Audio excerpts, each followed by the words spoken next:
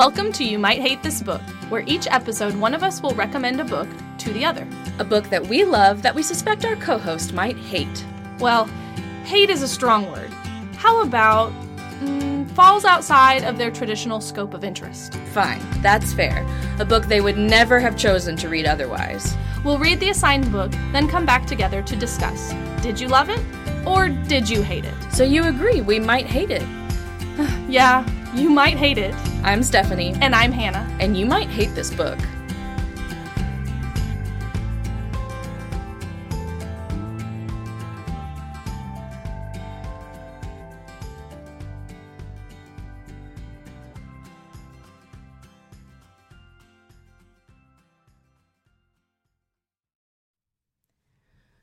Before we begin this episode, we want to acknowledge the recent tragedy in Colorado Springs. We recorded this episode before the shooting at Club Q that took 5 lives and impacted countless more. In light of this event, we want to make you aware that the book we discuss in this episode contains violence against members of the LGBTQ community. We don't discuss this in depth, but we do mention it a few times as part of the plot of the book.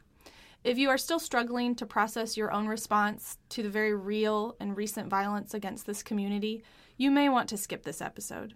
Stephanie and I extend our sympathy to all those affected and pray for peace, healing, and justice. If you decide to skip this episode, we hope that we'll see you next week for a much more lighthearted discussion of Winesburg, Ohio by Sherwood Anderson. Okay. Well, welcome to episode 2 of You Might Hate This Book. Yes, welcome. We're still talking to hypothetical listeners because we haven't released anything yet, but I have faith that you're here. Yes, you faithful listener, we have faith in you.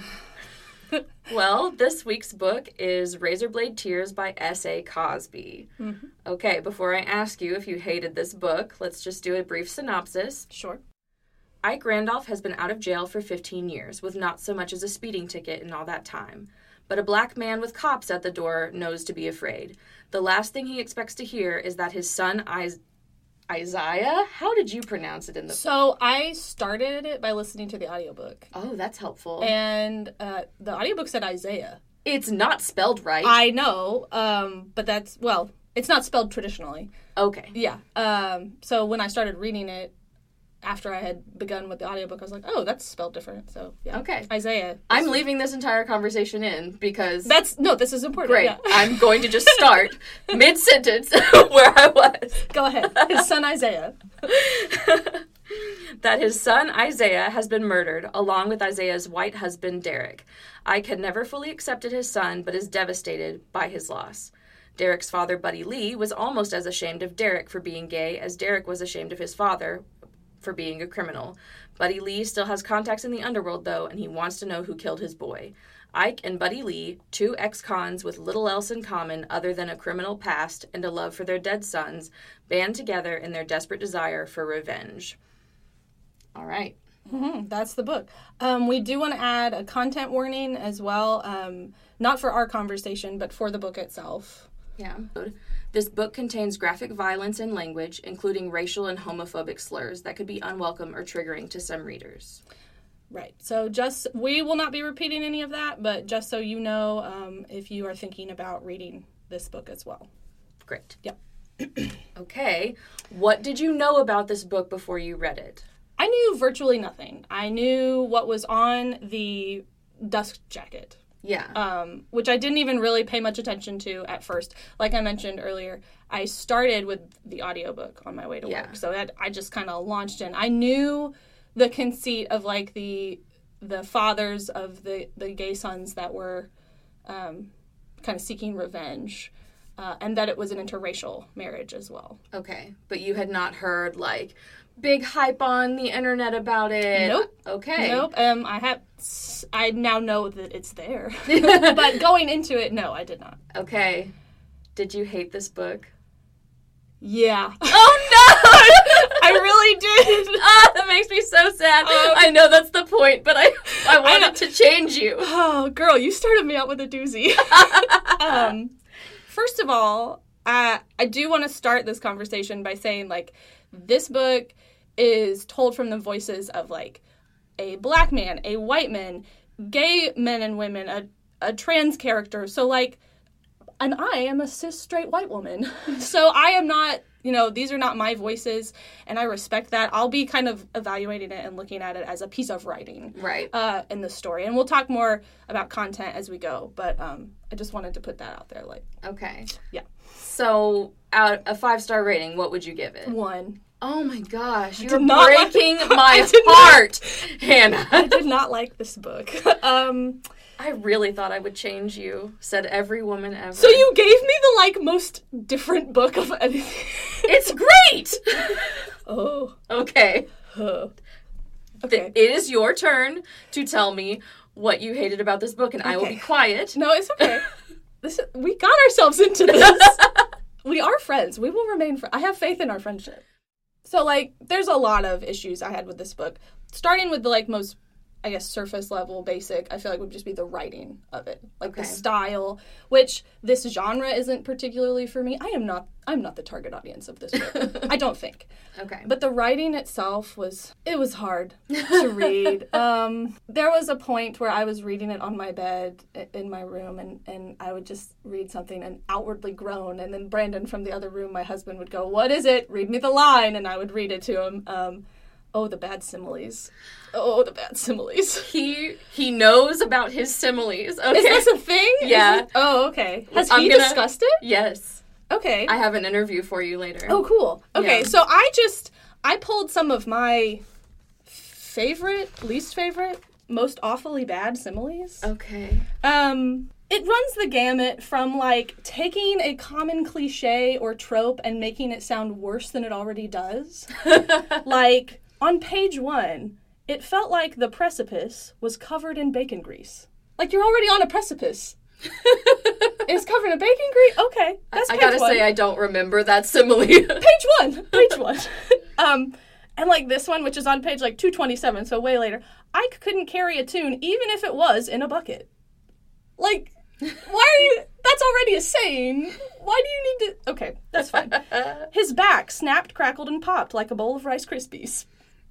That's Potholes dotted the road like they were driving over a slice of Swiss cheese. Okay.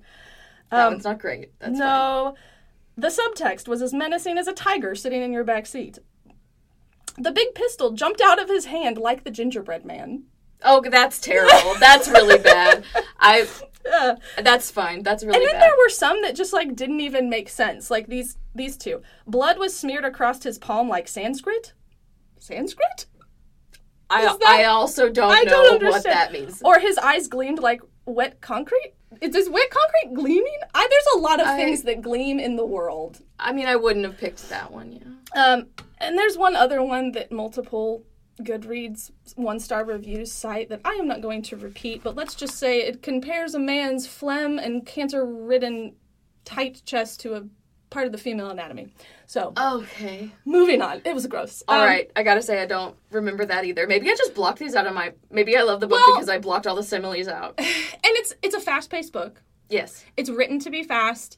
So, cruising over these, you might not... I am used to reading and, noticing these things. I was not reading it critically when I read it, and you were assigned to read it critically. Exactly. So, again, hearkening to our last conversation, the context you read a book in, it matters. Right. But once I started noticing them, and those were, of course, all pulled out of context, but I will say there were some action-packed sequences that had these similes in, and it really took me out. It took me out of the moment. I was like, oh. Yeah. Okay. There was also this reoccurring... Did you notice the ice machine? He uses the sound of an ice machine to break the tension of a scene 3 times. Really? And I was like, what is it with the ice machine? I don't know. Now this is really Is this nitpicky. supposed to be a theme? I don't know. And 2 of the times, it was in Derek and Isaiah's apartment. They had been dead for 2 months, and nobody had been in that apartment. I don't know how your ice maker works. I remember that, yeah, and the but ice it's like, machine. Mine stops making ice when it's full. It would be full after not that long. Part of the way through the book, I made a note to look at the dust jacket and the about the author information, because it did feel very rushed, the writing. Really? It did. And, there were even, and this is not Cosby's fault, I found multiple editing errors, just misspellings, and I was like, what is this? I think I remember that too. I can explain that. I got this book from Book of the Month Club, which offers very, very inexpensive hardcover books because they're misprints. So in almost every single Book of the Month Club book, you find a really dumb typo that some editor missed somewhere, and they went, oh crap, we can't sell this book. So yeah, that's... Okay. Yeah, and I was reading, for the record, I was reading Stephanie's copy of Book of the Month. So that's good to know. I didn't know that. So you might have several of those that I hand you, because a lot of my books are Book of the Month Club books. I just bought another Book of the Month. If Book of the Month Club wants to offer us money to sponsor... Yeah. Hey, Book of the Month. I just bought one of their books used at a used bookstore, and I hadn't ever read them before now. So now I will know going in. I'm a huge fan of Book of the Month Club, but I'm noticing. You get ones where, like, there's accidentally 2 spaces in between a word or something. Like, it's really silly stuff. That is. It's not egregious, but... And it's not the author's fault. They couldn't sell it, and so, That's interesting. Yeah. But, so there was that, which that has an explanation. But just the plot in general, and I felt like there was very little character development for most of the characters, and it just all felt very rushed. Which might be... I don't read this genre a whole lot, and we haven't talked about genre a lot yet, since this is only our second episode. But that might be part of it. But even for the genre, it felt like there was just very little character development. For a book that I think what he's trying to do with his message needed more character development. Right. And I hate that because, okay, so I referenced in the first episode that I'm a writer, and I'm currently... querying agents. Like, I'm trying to get the manuscripts that I have written published. First of all, it's hard, just in general. But if you wrote a thriller, they want it to be fast. I worry that because today's market is so commercial, especially with thrillers, authors are pushed to be pacey. And I actually felt like that was happening. Like, I didn't fully blame Cosby. Yeah, I mean, a bunch of the books that were published 100 years ago would never, ever, ever, ever, ever get agented today because they're just too slow. And it's not that they're not good or whatever. There's a big push, like, people don't have the attention span or intelligence to read a book that slows down for half a second. And so... I wonder if he was pushed to make it pacier. Yes, and I think the thing that it was missing was character development. Because I think for the story he's trying to tell, it is a story about character. And... Yes. I'll get into that later, because there was one character I think was well developed. But most of the characters just felt like caricatures to me. Okay. And I started noticing this. I listened to like the first 12 chapters maybe in the car. And then I switched to reading the hard copy. But I started noticing it. And I tried to go in very, like, open-minded. Like, I'm just going to let this book wash over me. And I'm going to, Where it started pulling me was when Ike and Buddy Lee, they are just beginning their journey of confronting people that might know something about their sons. And they go to this, like, marijuana shop. I don't even remember. The Blue Anarchist. Do you remember that? So it's these hipster kind of kids. And the way they are described, I just rolled my eyes. And I'm going to read it. Please. 3 narrow-looking white kids sat behind a glass display case that served as the sales counter. A bearded guy, a clean-shaven guy who was sporting a monocle, and a girl who looked like she had just stopped wearing light-up shoes a week ago. I was like, a monocle? That feels... I've never met a hipster with a monocle. I've met one who might want a monocle, but I've never met a hipster That's with why a monocle. It felt like a caricature. Yeah. And then they go to the bakery where Derek works, and the guy behind the counter is described as... He had a wide grin with huge teeth that were as white as his pale skin. His light blonde hair was tied up in a short bun on top of his head like a sumo wrestler's top knot. Yeah. I was like, oh, okay, so we got monocle guy and man bun guy. We're dealing with hipsters. Yes. And I was like... Hipster white kids. Yeah.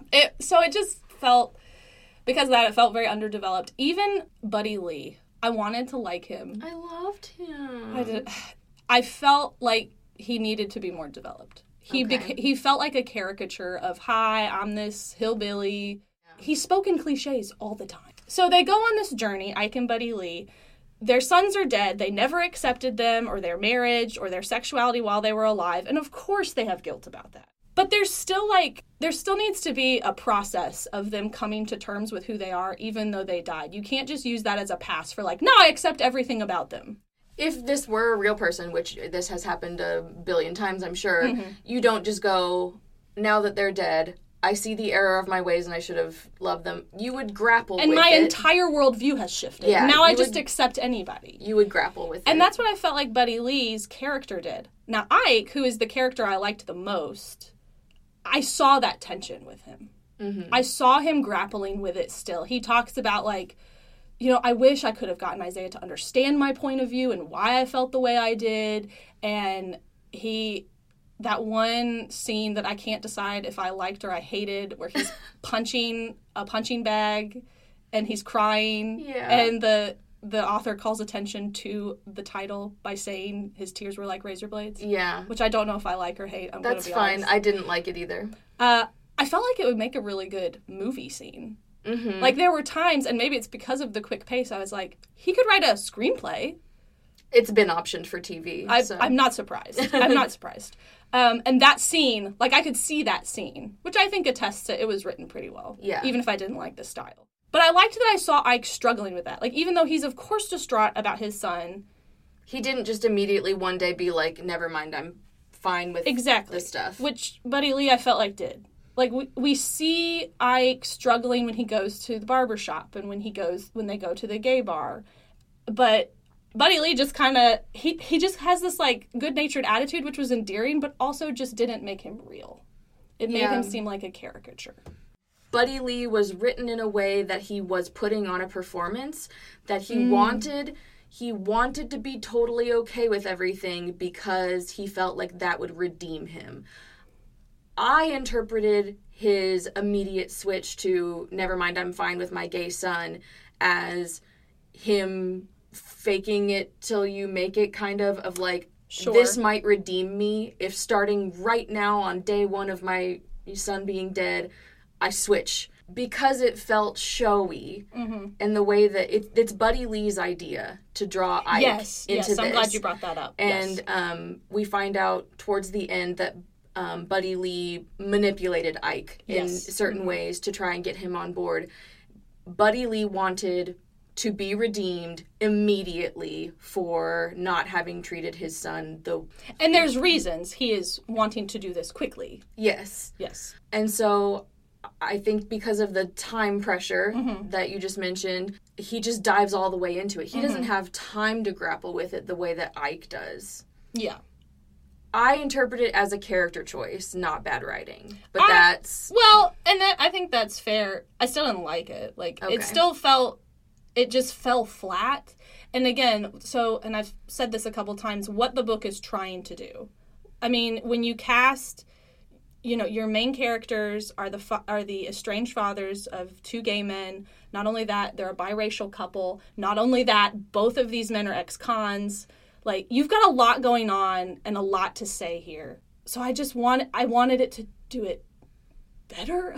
Yeah. And do it justice. And I had this phrase rattling around in my head that my students will sometimes say to me. It's like, oh, you're doing too much. All three of those things I listed could have been a really in-depth analysis. Yeah.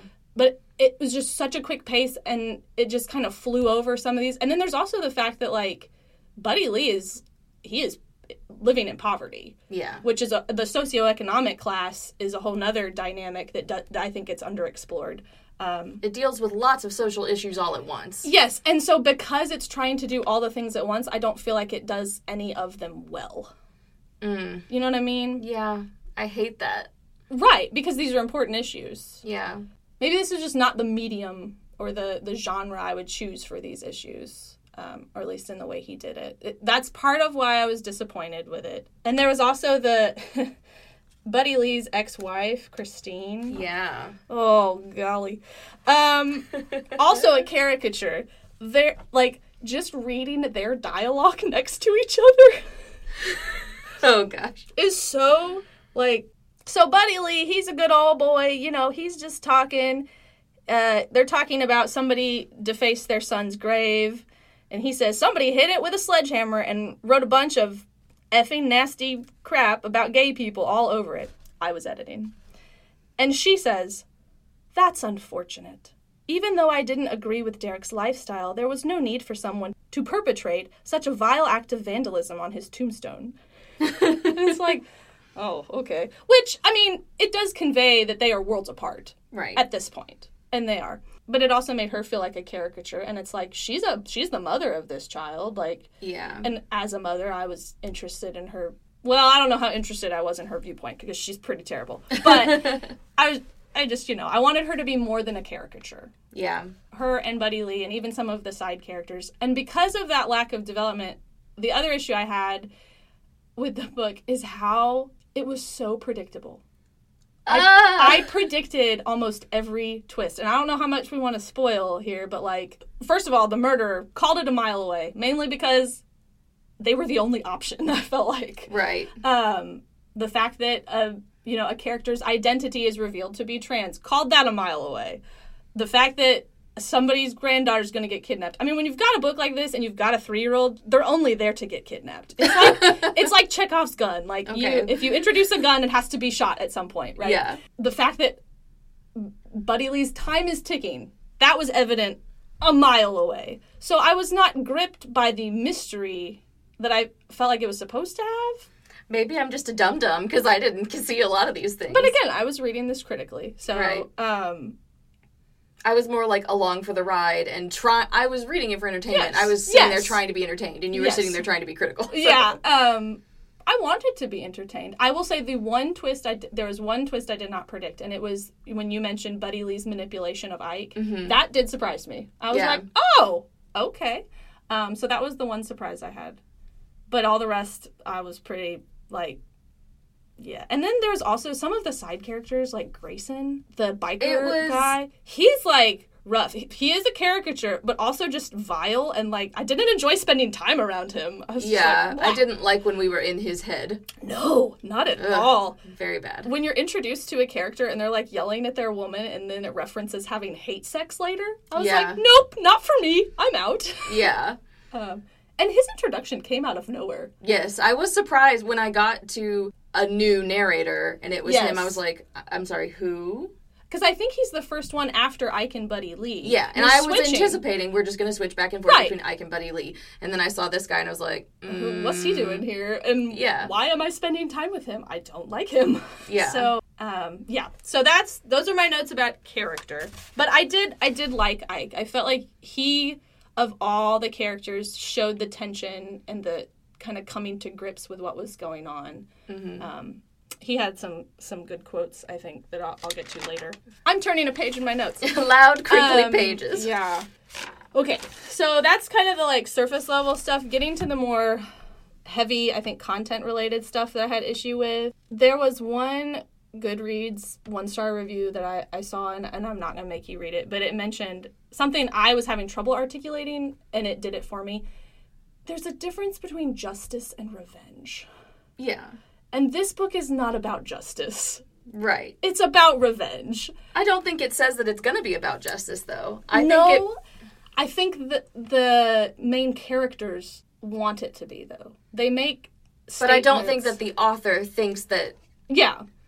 It just was such a disconnect for me, like, Buddy Lee saying, we got to do right by our boys. I'm like, okay, they've been dead this whole book, but from everything I know about them, I don't think they would appreciate what you are doing in their name. Right. And that really bothered me. Like, if you're doing this for your sons, like, go donate to a charity or, like, the journalists. That's not who they are, No, like, it's I think not. It would have been. It's not. It would have been too perfect if these people who that's how they think of dealing with problems, I like that these are flawed people. They want to do right by someone, but they're so flawed they don't know how to do right. Oh no. And so this is another reason I liked Ike more than Buddy Lee. Mm-hmm. I like Ike. He, I think, full on recognizes that. He acknowledges multiple times in the book that, like, what we're doing, it's not bad. Great. Yeah. Whereas Buddy Lee the whole time is like, guys. Buddy Lee, I feel like, is like, oh yeah, we're doing this thing for our boys. This is, like you said, gonna redeem us. And I'm like, no, I'm not sure it will. I think he wants so badly to be able to be redeemed because of his time clock. It's really sad. And I think he wants to say anything to get Ike on board, because Ike is the one who is more thoughtful about whether or not something is worth doing. Yes. And so how do you convince your friend who's doubting something? I think he was just dragging him along by being like, this is the right thing, it's the right thing. But Ike was too smart for that. He was like, I know it's not the right thing. We're being bad guys, but we're bad guys. He has this moment where he's talking to the character Tangerine, I wrote it down. I wrote down the exact chapter where if I had not been reading this for this podcast, I would have been would have stopped. I'm out. It was chapter 18 when you beat a kid's head in with a lawn implement. I'm still fuzzy. Okay, yeah. It was real gross. And I was like, oh, okay. I'm out. But there are many murders that happen throughout this book, and not pretty ones. Yes, some murders. So, way over halfway through the book, the character Tangerine asks Ike, how do you do it? Kill people and keep going like nothing happened. And she describes some of the killings that they have seen, or that they've committed. And she says, I jump at every noise. I cry for no reason. Not you and Buddy Lee. You two just keep moving forward like sharks. I don't know how you do it, Tangerine said.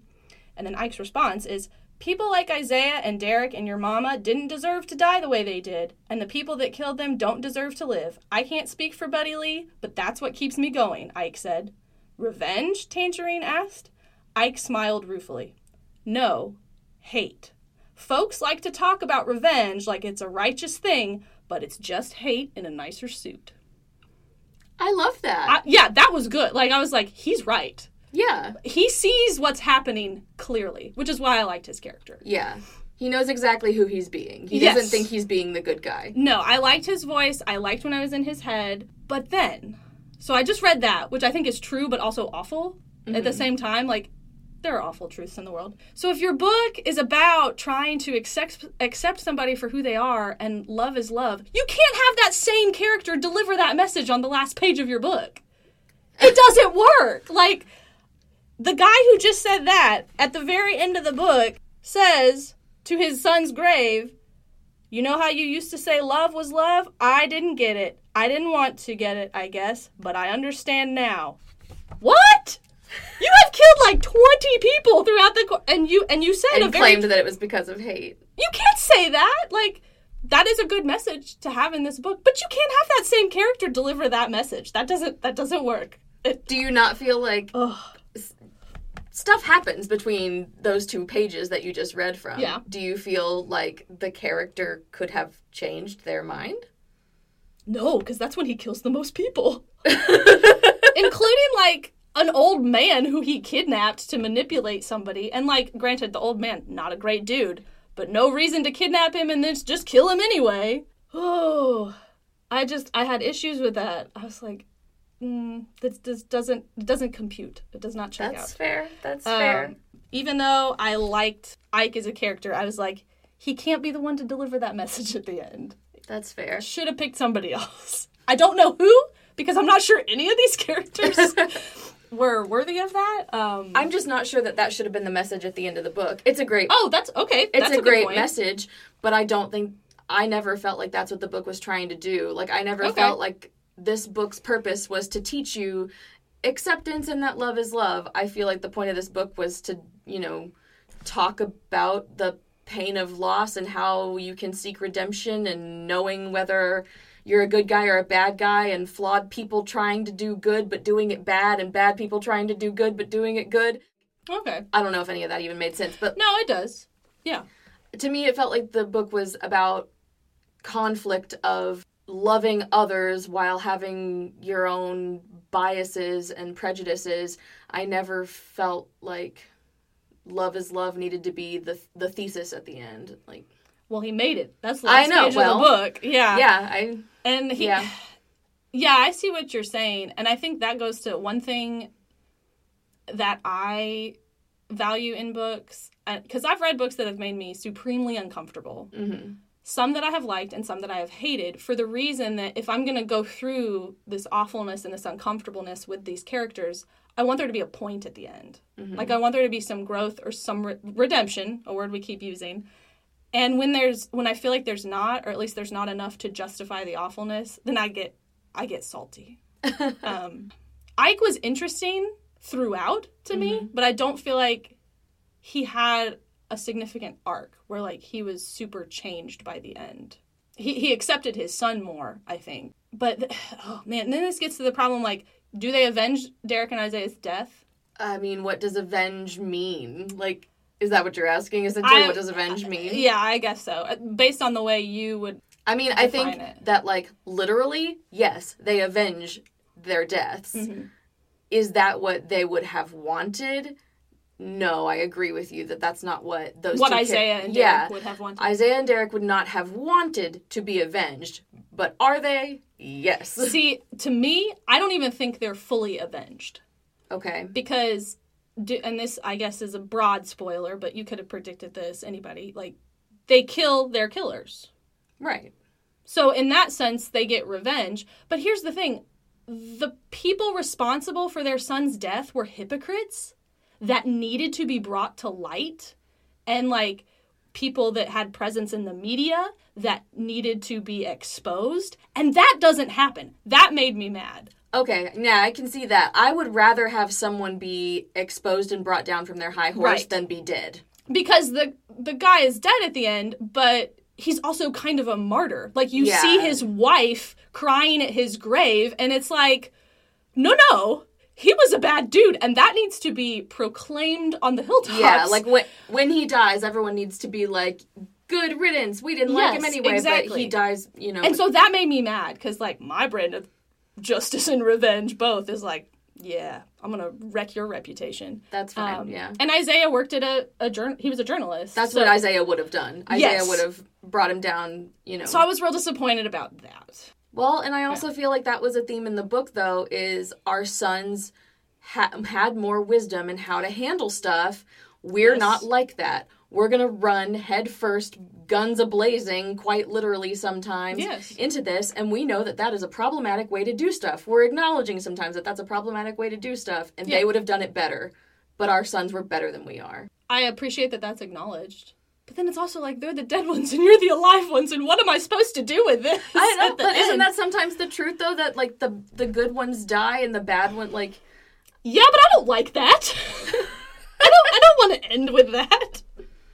Yes, but yes, you are correct. It was like they should have been able to live and to seek real justice and to avenge themselves in this way. Yes. But we're definitely the consolation prize. We're bad guys doing bad stuff, and this is all we know how to do. If it was just from Ike's perspective, I think I would have liked it better. Yeah. Because I think you get enough of Buddy Lee just from him talking to Ike.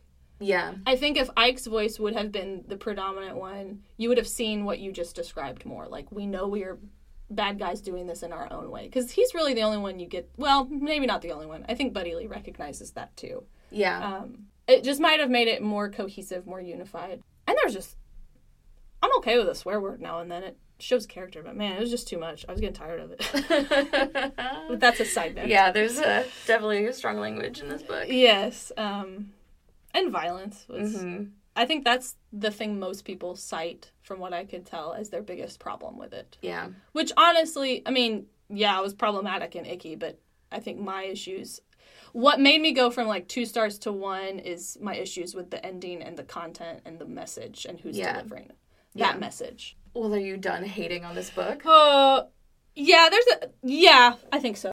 Great. Do you want me to bring up something I thought was thought-provoking and interesting? Sure. Because there are a lot of, like, conversations about race and sexuality and identity, and there was one particular interaction that caught my attention, and it is when Ike and Buddy Lee go to a gay bar, and they're asking questions about their sons. Mm-hmm. This is fairly early on. I think they've only killed one person.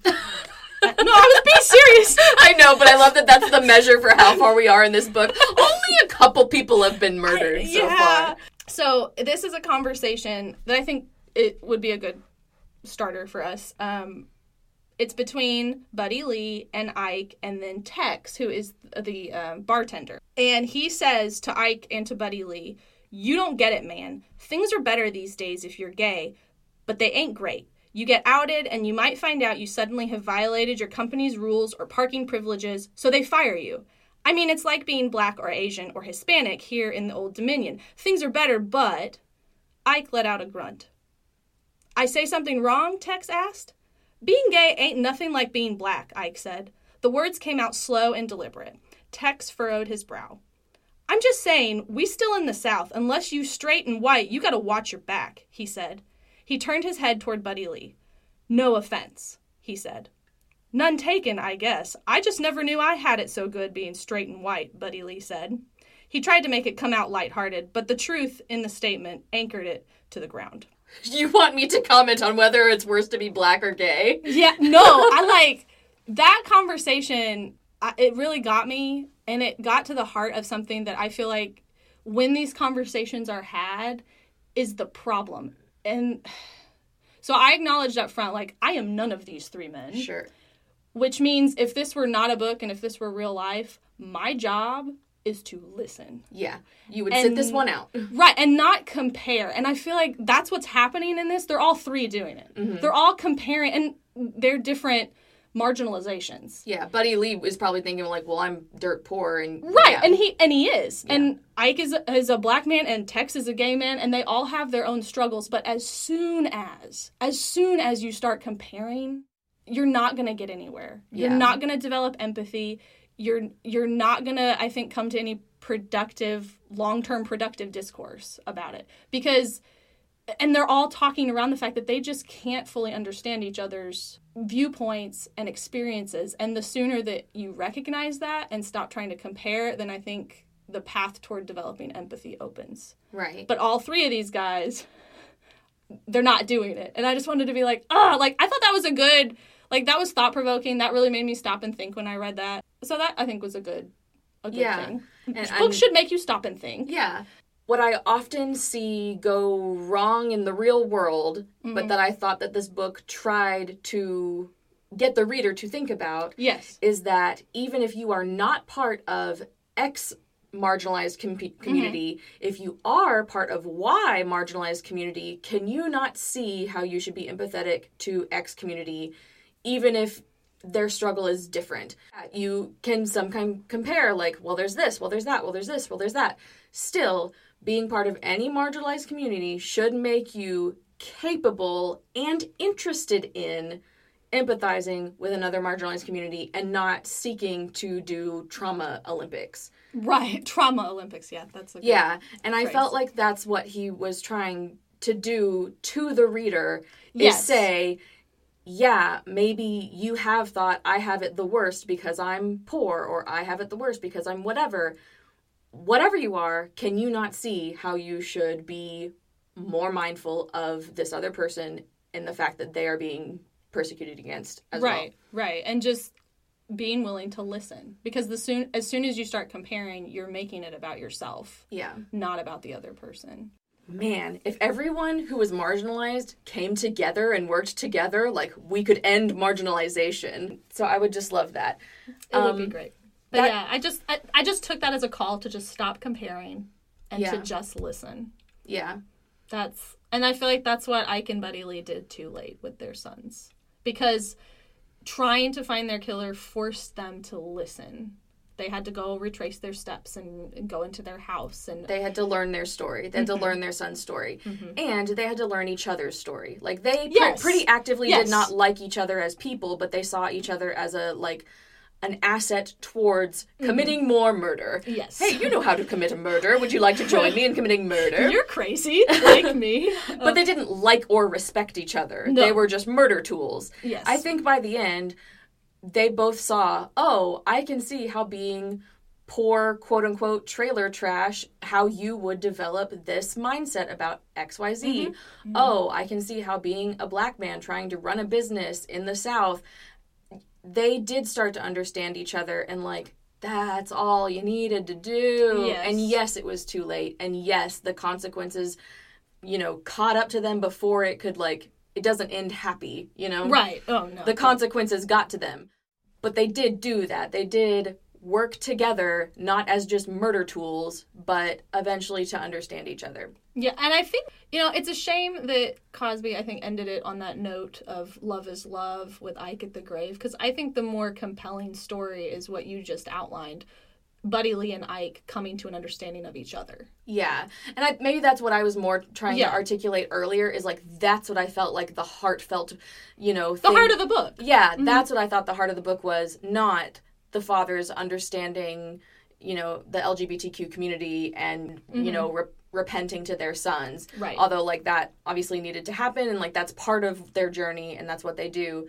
But yeah, the heart of this book is not love is love. It's, oh, I can listen and work together with you even though you're different. And at first sight, I did not like you. Yeah. Yeah, that's a good message. I just didn't like the way it was dressed. Yeah, that's fine. I can work together with you because we can kill people. Murder.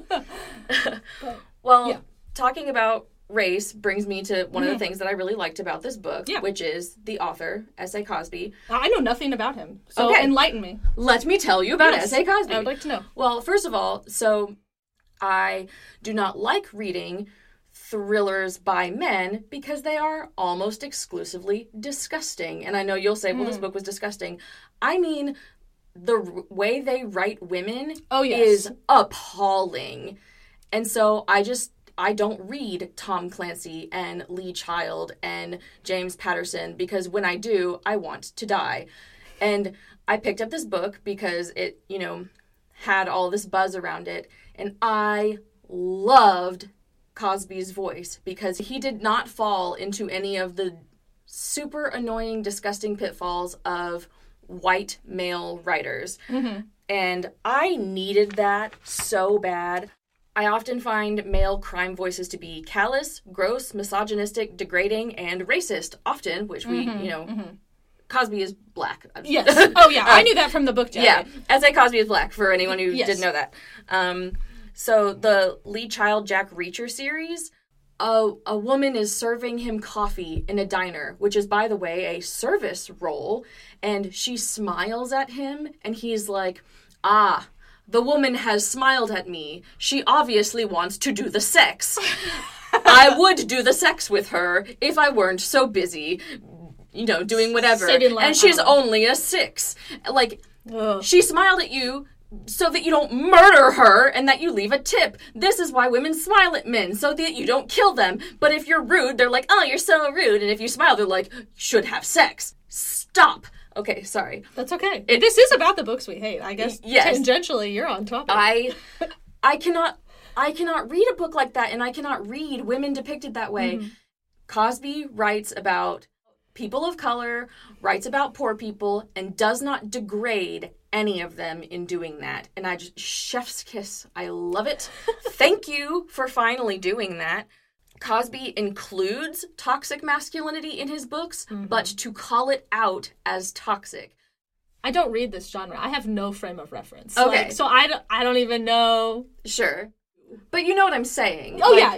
You can hear the white man voice in your ear describing women in a, I wouldn't have noticed Cosby's difference from them. Because I don't palpable. Spend time. For me, this was like a breath of fresh air, reading a man who did not write like this. And maybe that's part of why I loved it so much, and you do not read. Because you've spent time in this genre. Yes, I spend a lot of time in this genre, and I, swear if I picked up another book by a man and it did this, and there was Cosby to save the day, and I loved it. So Cosby includes toxic masculinity all over the place, but calls it out as toxic and wrong, while others, it's like, who else would be the main character? These are the best qualities of a man. Yeah, you'd be hard-pressed to, find, if somebody were to ask me, who is the hero of this book or who is the good guy of this book? No one. Yeah, I guess the closest is Isaiah and Derek, and they're dead. Yeah. Is what you're... And the least problematic. Yeah. And as far as we know, lived kind and good lives. Mm-hmm. And were good to people. Yeah. I don't disagree with you that this book could be less pacey and deal more with character. I could add another 50 pages or another 100 pages and dive deeper into Ike and Tangerine. Yeah, but it not so much with the characters of color, but with the characters that were part of the LGBTQ community. It occasionally made me feel like they were just, I don't even know the word, tools for the plot. They just felt tools for teaching the guys how to learn. Yes, and just there to be killed or beat up, or there was just a lot of violence towards that community in particular. Yeah. And because the characters were underwritten, it felt a little icky to me. He wasn't overtly doing some of plot the things. Devices. Yes. Okay, I can agree with that. I mean... So, he wasn't overtly, being like some of these other authors you were describing. But also, I think doing a disservice to them by underwriting them. That's fine. I mean, he's not a perfect writer. No. And he, like we discussed earlier, tries to do a lot.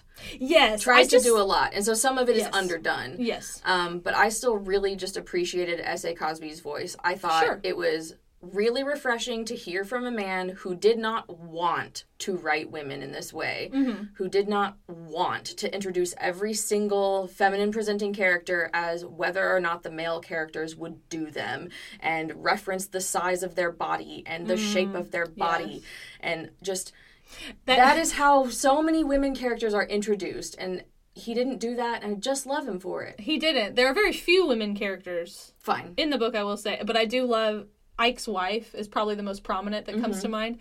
And the thing I remember most that I feel like gets referenced about her description are her braids, which I thought was kind of cool. Yeah. Because at the end, she had them cut off because, she'd had her hair redone. And I was like, oh, yeah, that checks out. Yeah. And I liked that. More about Cosby's voice as a black crime fiction writer. First of all, there's just not enough. He's an anomaly in the fact that he writes about race and class and sex and is from the South and writes about all of those things in the, so he's from about 40 miles south of Richmond, Virginia. And so a lot of black crime writers write about urban. Right. That's just more common. So he's very unique in that he's writing from a perspective of being in the South and writing about the South. And so he went to a school called Lee Jackson Elementary, named for Robert E. Lee and Stonewall Jackson. This poor guy was taught American history in a very specific white way. Yeah, a very context. white way.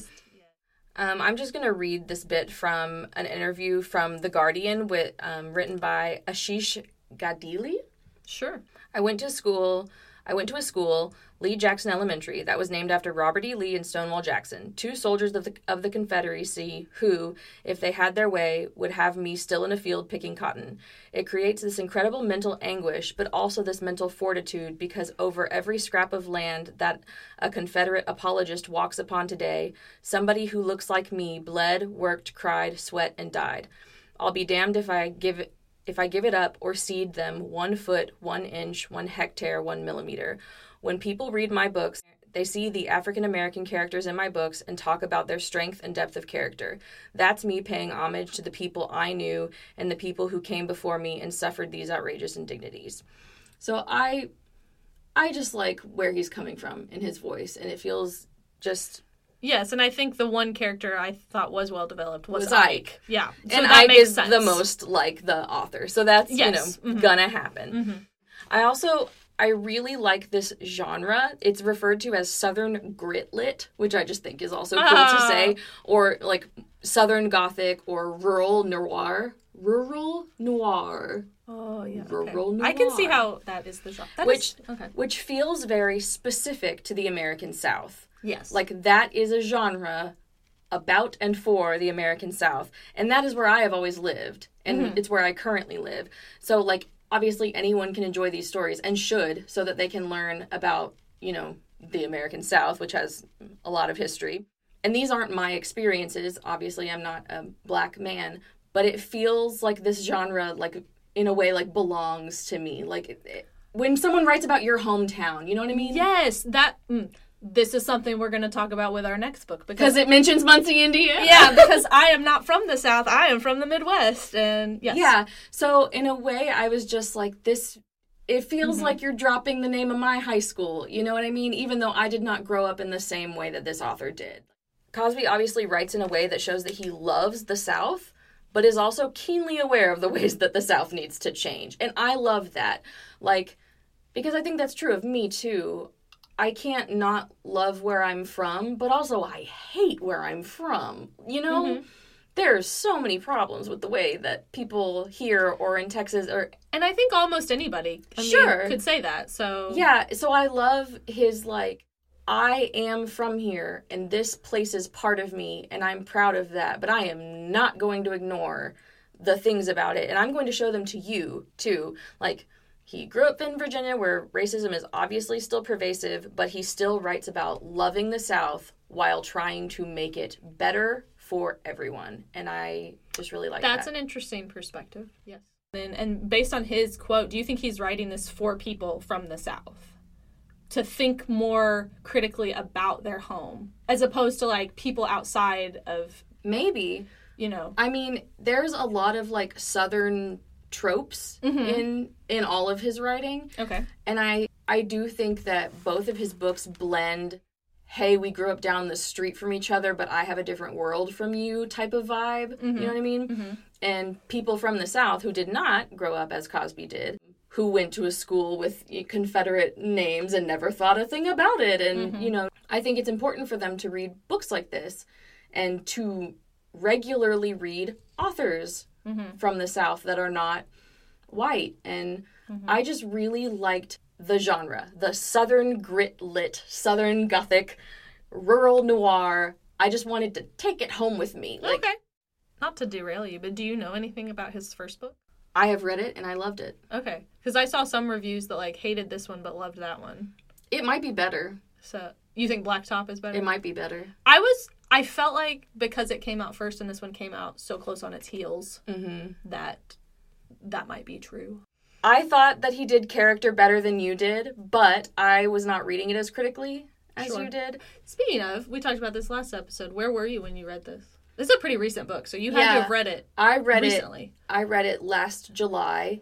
And so, like, when it came out? Pretty close to when it came out. Yeah, I mean, I picked it as my Book of the Month Club book, and so it must have come out that month. Okay, yeah. And I don't remember specifically, like, I wasn't traveling or anything. Like, it came in the mail. It may not be relevant to the conversation. Yeah, so a lot of what I liked about this book was the author himself. Yeah, okay. And I knew nothing about him going into it. And I'm not from the South. Right. So it makes sense that it would resonate with you better. And you are more familiar with this genre and its common pitfalls. I am more familiar with the genre, and I am part of an interracial marriage. Right. So I think it just struck me more. And I kind of figured that going into it, because I knew you really liked it. So I was like, well, there's obviously reasons. I didn't think about the Southern aspect of it. Yeah. In the way that you presented it. Yeah, and I don't think that anyone would just, like, call it that. But when I looked into it, and I was like, that is what it is. That's what it is. I think I want to end on something that I just really liked. In this interview, he's asked, do you have a favorite single line of prose, either your own or another author's? Ooh. And Cosby wrote, I love the last line of Thomas Harris's novel Red Dragon. Shiloh isn't haunted. Men are haunted. Shiloh doesn't care. Ooh, interesting. And I really like that. And again, it's Shiloh, Civil War. Yeah, and that makes sense that he would... Yeah. Having read his work, I get it. I referenced it earlier, so I really feel like I need to say it, but, like, he says something in one of these interviews of how he writes. Oh, it's because he was asked, do you read while you're writing? And he said, I used to not read while I'm writing because I didn't want to feel influenced. And I, as a writer, don't read when I'm writing. Interesting. I will take, like, a 2-month long break and not read while I'm writing. And he said it's because he doesn't want to be influenced. But he doesn't do that anymore because he realized, like, you can't take it out of the author. Like, they have the voice that they have. For instance, he says, like, I'll use this flowery language, lots of similes, too many similes, according to some reviewers. Or just like, bad ones. He knows the way people feel about his similes, and he doesn't care what you think about his similes. That's fair. Yeah, I really liked that. We had an accidental, like, 15-second conversation about this book where you were like, the similes, and I was like, ooh. Yeah. And I had just read that interview. He knows. He knows who he is. He's aware of himself. It's not for me, I think, That's is fine. What this conversation is, like, making clear is. Yeah. Yeah. It is for some people, because it was an instant New York Times bestseller. It won a ton of awards. People like this book. It wasn't clear from the Dust Jacket. Did this one win a lot of awards, or was it Blacktop Wasteland that won a lot? This one won a lot of awards. Okay, interesting. And Blacktop Wasteland was reprinted, because it didn't get a whole lot of traction the first time. It was reprinted after... On the coattails of... Yeah. Okay. Yeah, which is how I found it, and I was like, oh, I'll go back. It's probably not as good, but I think I might have liked it more. Okay, so knowing more about this book, do you have the same star rating? Do you feel the same as you did when we started? I'm really thinking about this. I appreciate that. I don't know. I might bump it up to 2 stars, knowing a little bit more about him. I think I'm not the target audience. That's true. Which is... I mean, I picked it because I thought you might hate it. Yeah. So. It doesn't fix the content problems that I had with, like, the message. I think he has an important voice, and it's just delivered in the wrong package or something. Yeah. I don't know. He could polish up the package, but his voice is important. And not even his voice. I think his perspective. Yeah. Maybe would be a better way for me to put it. I appreciate his perspective. But this as a piece of literature, like, it doesn't get a pass because of what he's trying to do. Sure. To just be... Sure. It was... And I think the reason I'm so hesitant is it was not enjoyable for me to read. Because of some of the writing problems. Yeah, the writing problems and, towards the end, the content problems where I was just having this disconnect. And I was like, you know, that we've already talked about. It took you out of... It did, and I don't like it for that reason because I didn't enjoy... I enjoyed talking about it. Like, it has engendered good conversation, which is worth something. Yeah. So... Yeah, but I wouldn't, like, recommend it to most people. I recommend it to everyone I see who will listen to me long enough to hear me say, you should read Razorblade Tears. Well, that's okay. I'm not going to be recommending it, guys. Agree to disagree. Also read Blacktop Wasteland. And as a Cosby, I'm a really big fan. You do great. Come on the show. Yeah. Do you want to read some 1-star reviews? Not at all, but hand them over. They're pretty short. This one's long, but you can skip the middle. From Thushara. I mainly picked it because it's going to make you read another one of his similes that I did not mention earlier. And I did edit it because, for content. Okay. I feel gaslit by the Goodreads community. Did we read the same book, y'all? The powerlifter had sweat stains spreading down his armpits that vaguely resembled maps of England and Ireland, respectively. Okay, that's a terrible... The next one I picked, this is from Mitch. Basically because when I read his, I was like, oh yeah, I could have written that. I do not understand the glowing review for this book. It's badly written, badly edited, the stereotypical characters are two-dimensional at best, almost every character is a plot point, and the entire story is just toxic masculinity as virtue signaling. I think the book I wanted was just a book about Ike and Buddy Lee while the boys were alive, coming to terms with their sons. Yeah. And getting to know each other through their shared struggle. Which probably would be a whole different genre. That's called literary fiction. Which is my genre. So yeah. I wanted it in a different genre. That's fine. I mean, this book isn't for you. Like, I didn't anticipate that it would be to your taste. Right. That was the point. Yeah. Oh, what book do you want me to read for next week? Oh, yes. So our next book is going to be... We're going back in time now. Okay. This book was published... Razorblade was published, last year or this year. So we're going back to the 19-teens. 19-teen. With Sherwood Anderson's Winesburg, Ohio. Because speaking of books set in the place you were from, welcome to Ohio, which is right next to Indiana, which is where I'm from. Okay. So. We will be back next week with... Winesburg, Ohio by Sherwood Anderson. Stephanie can tell us how much she hated it. Thank you for listening to You Might Hate This Book. Join us again next week for more discussion of the books we love. And the books we hate. You can help others find this podcast by leaving us a review and 5-star rating. And don't forget to hit subscribe. You can offer additional support and earn cool perks by joining our Patreon at patreon.com/hatethisbookpod. Special thanks to the Montague Workshop. See you next week.